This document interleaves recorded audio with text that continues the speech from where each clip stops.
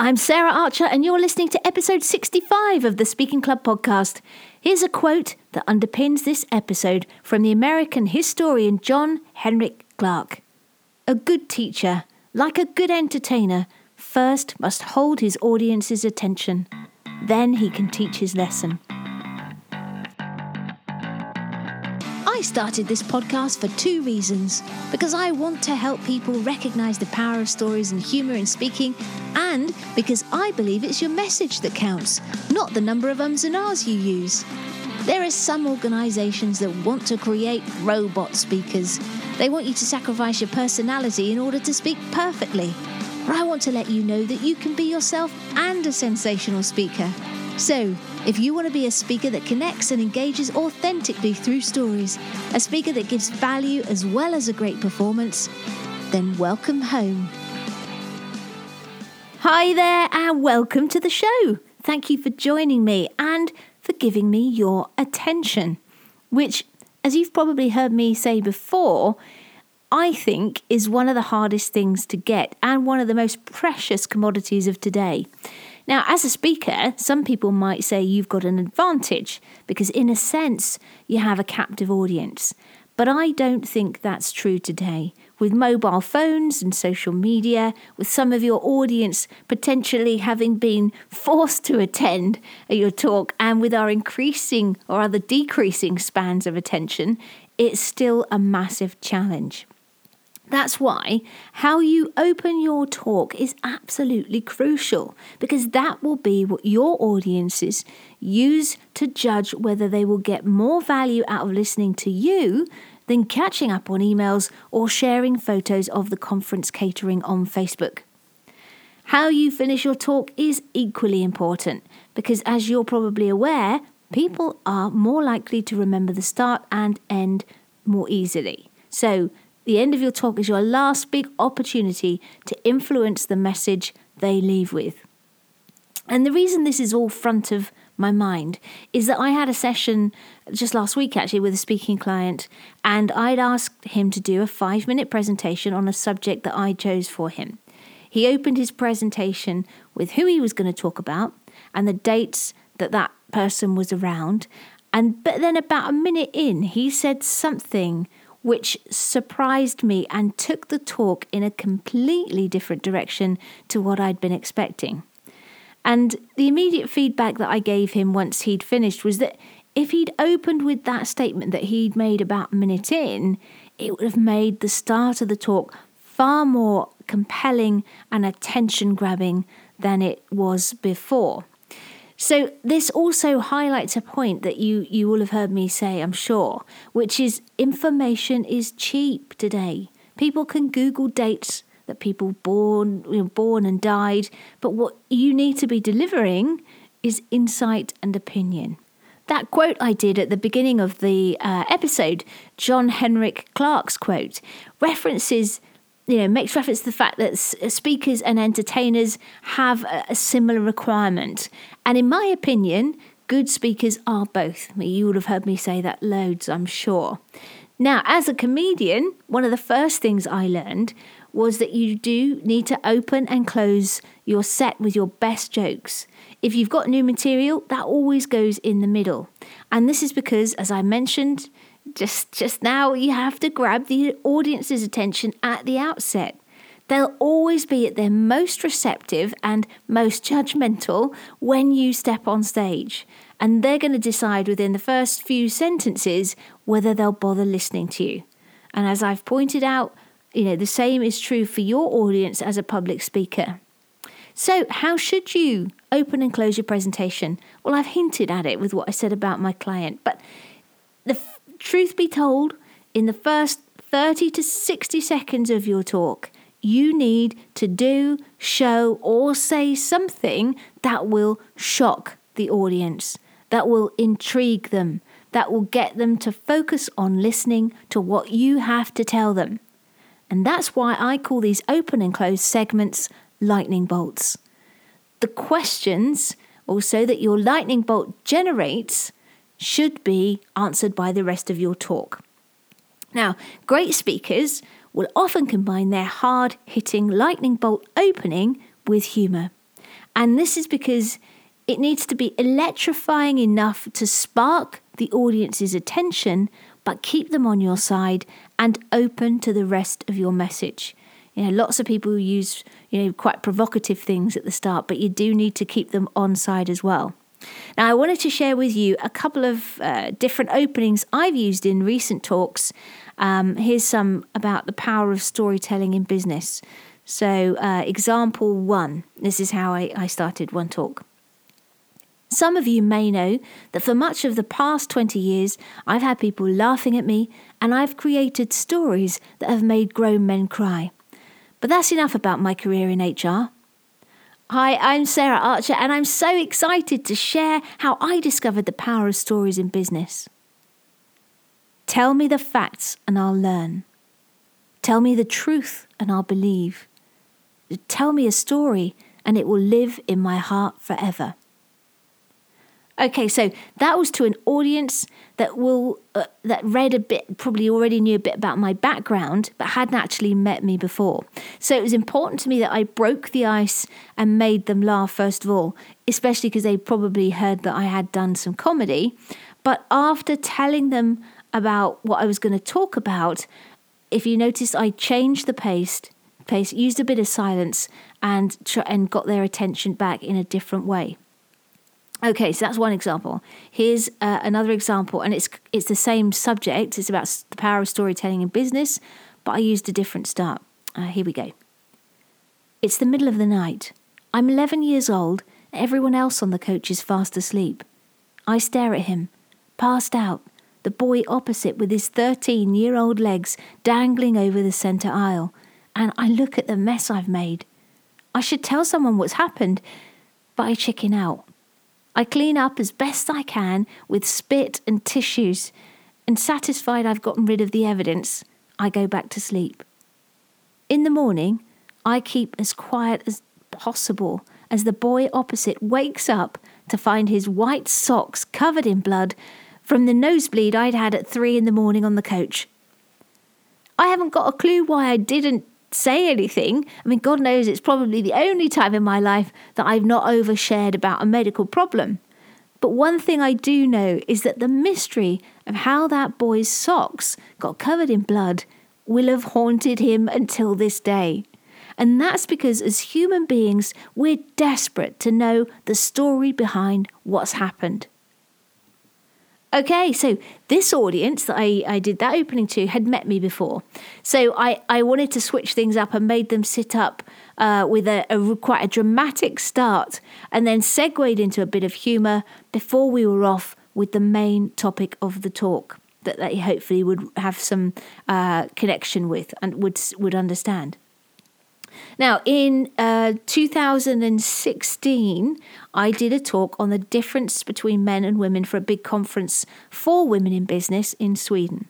And here's the opening that I used back then. I'm here today to show you how to dramatically increase your effectiveness as a woman in business.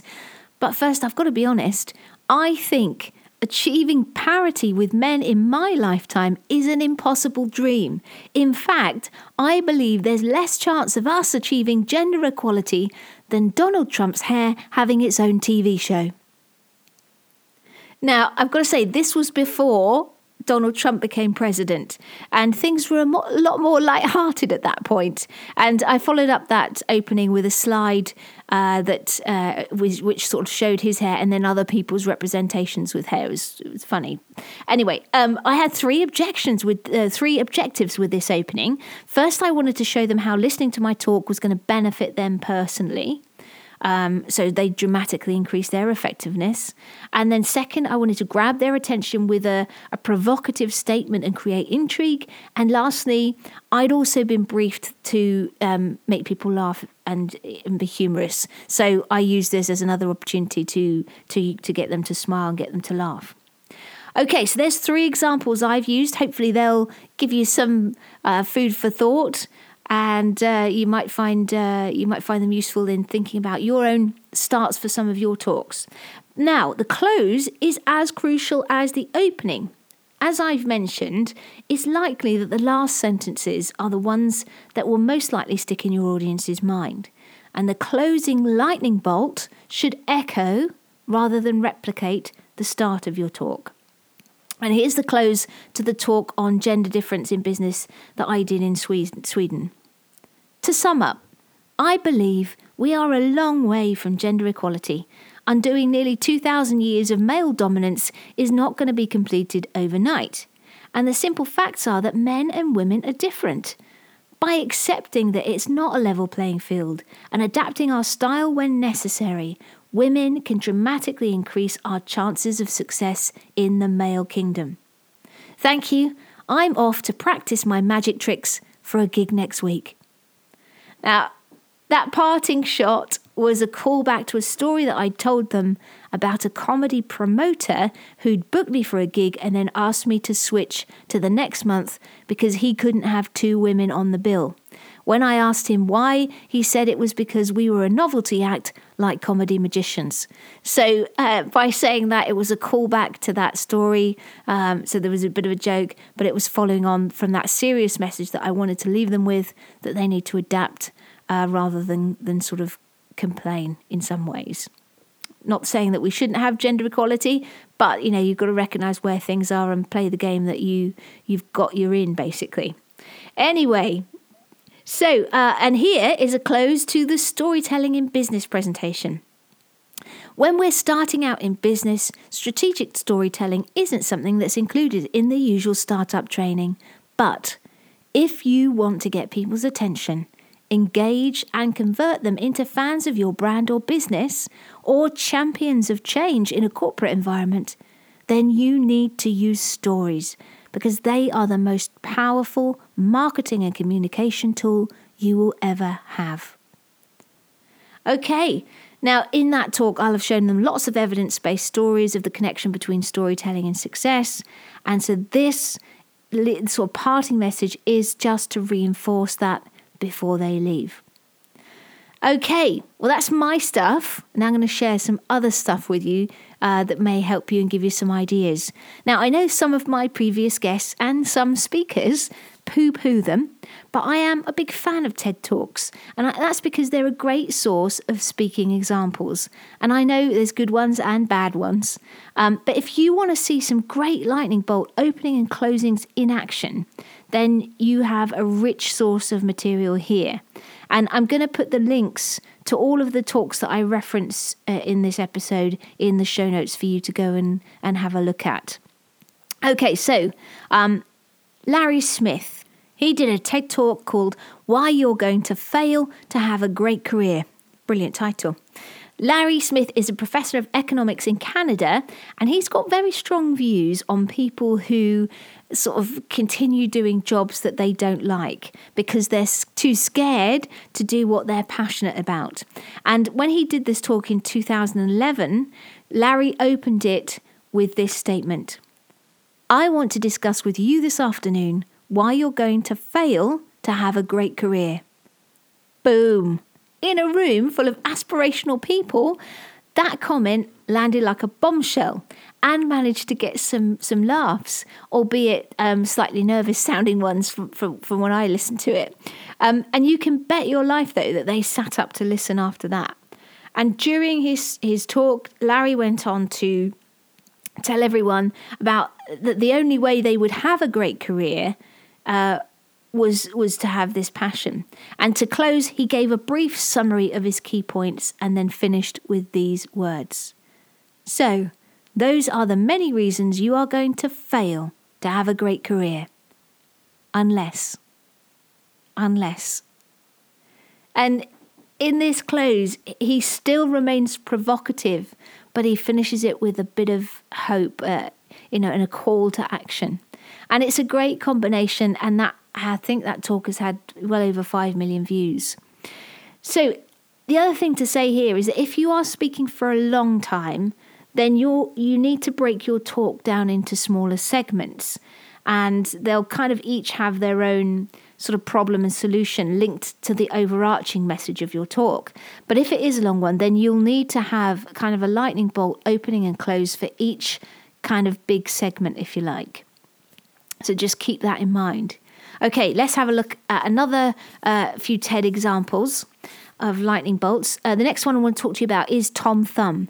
And the title of his talk was called The Orchestra in My Mouth. Now, Tom gave this talk in 2013, and his opening words were, "I've come here today to come clean about what I do for money. Basically, I use my mouth in strange ways in exchange for cash." I love that one.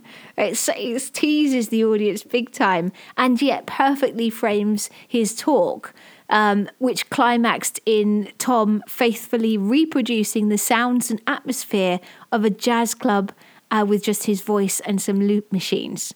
So he was basically, I don't know what you call him, not a beatbox or something along those lines. I don't know what you call him really. But anyway, that was a great opening, really sort of intriguing and a little bit shocking. So the next one I want to talk to you about is Cameron Russell.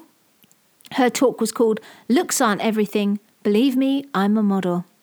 Now, Cameron Russell, if you have a look at this talk, you'll see that she is blessed with ticks in all the boxes that are associated with physical beauty in a woman. And she chose to open her talk by changing her clothes on stage.